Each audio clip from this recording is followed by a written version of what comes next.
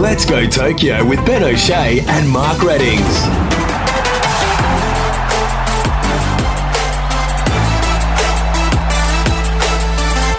Hello and welcome to Let's Go Tokyo. Ben O'Shea and Mark Reddings with you. It's August 2, day 10 of the Games, and move over swimming, it's time for athletics to shine. But before we look into track and field, let's talk about one of the superstars to emerge from the pool this game, Emma McKeon.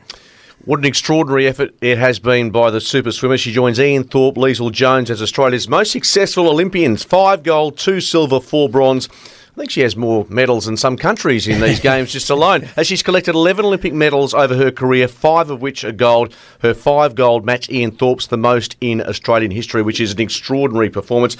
And then, of course, 7 of McKeon's medals were earned in Tokyo. Only one woman in any sport in history, Russian gymnast Maria Gorokovskaya in 1952, can match her haul of 7 in one games. What a performance by the Aussie superfish. You deserve a gold medal for that pronunciation.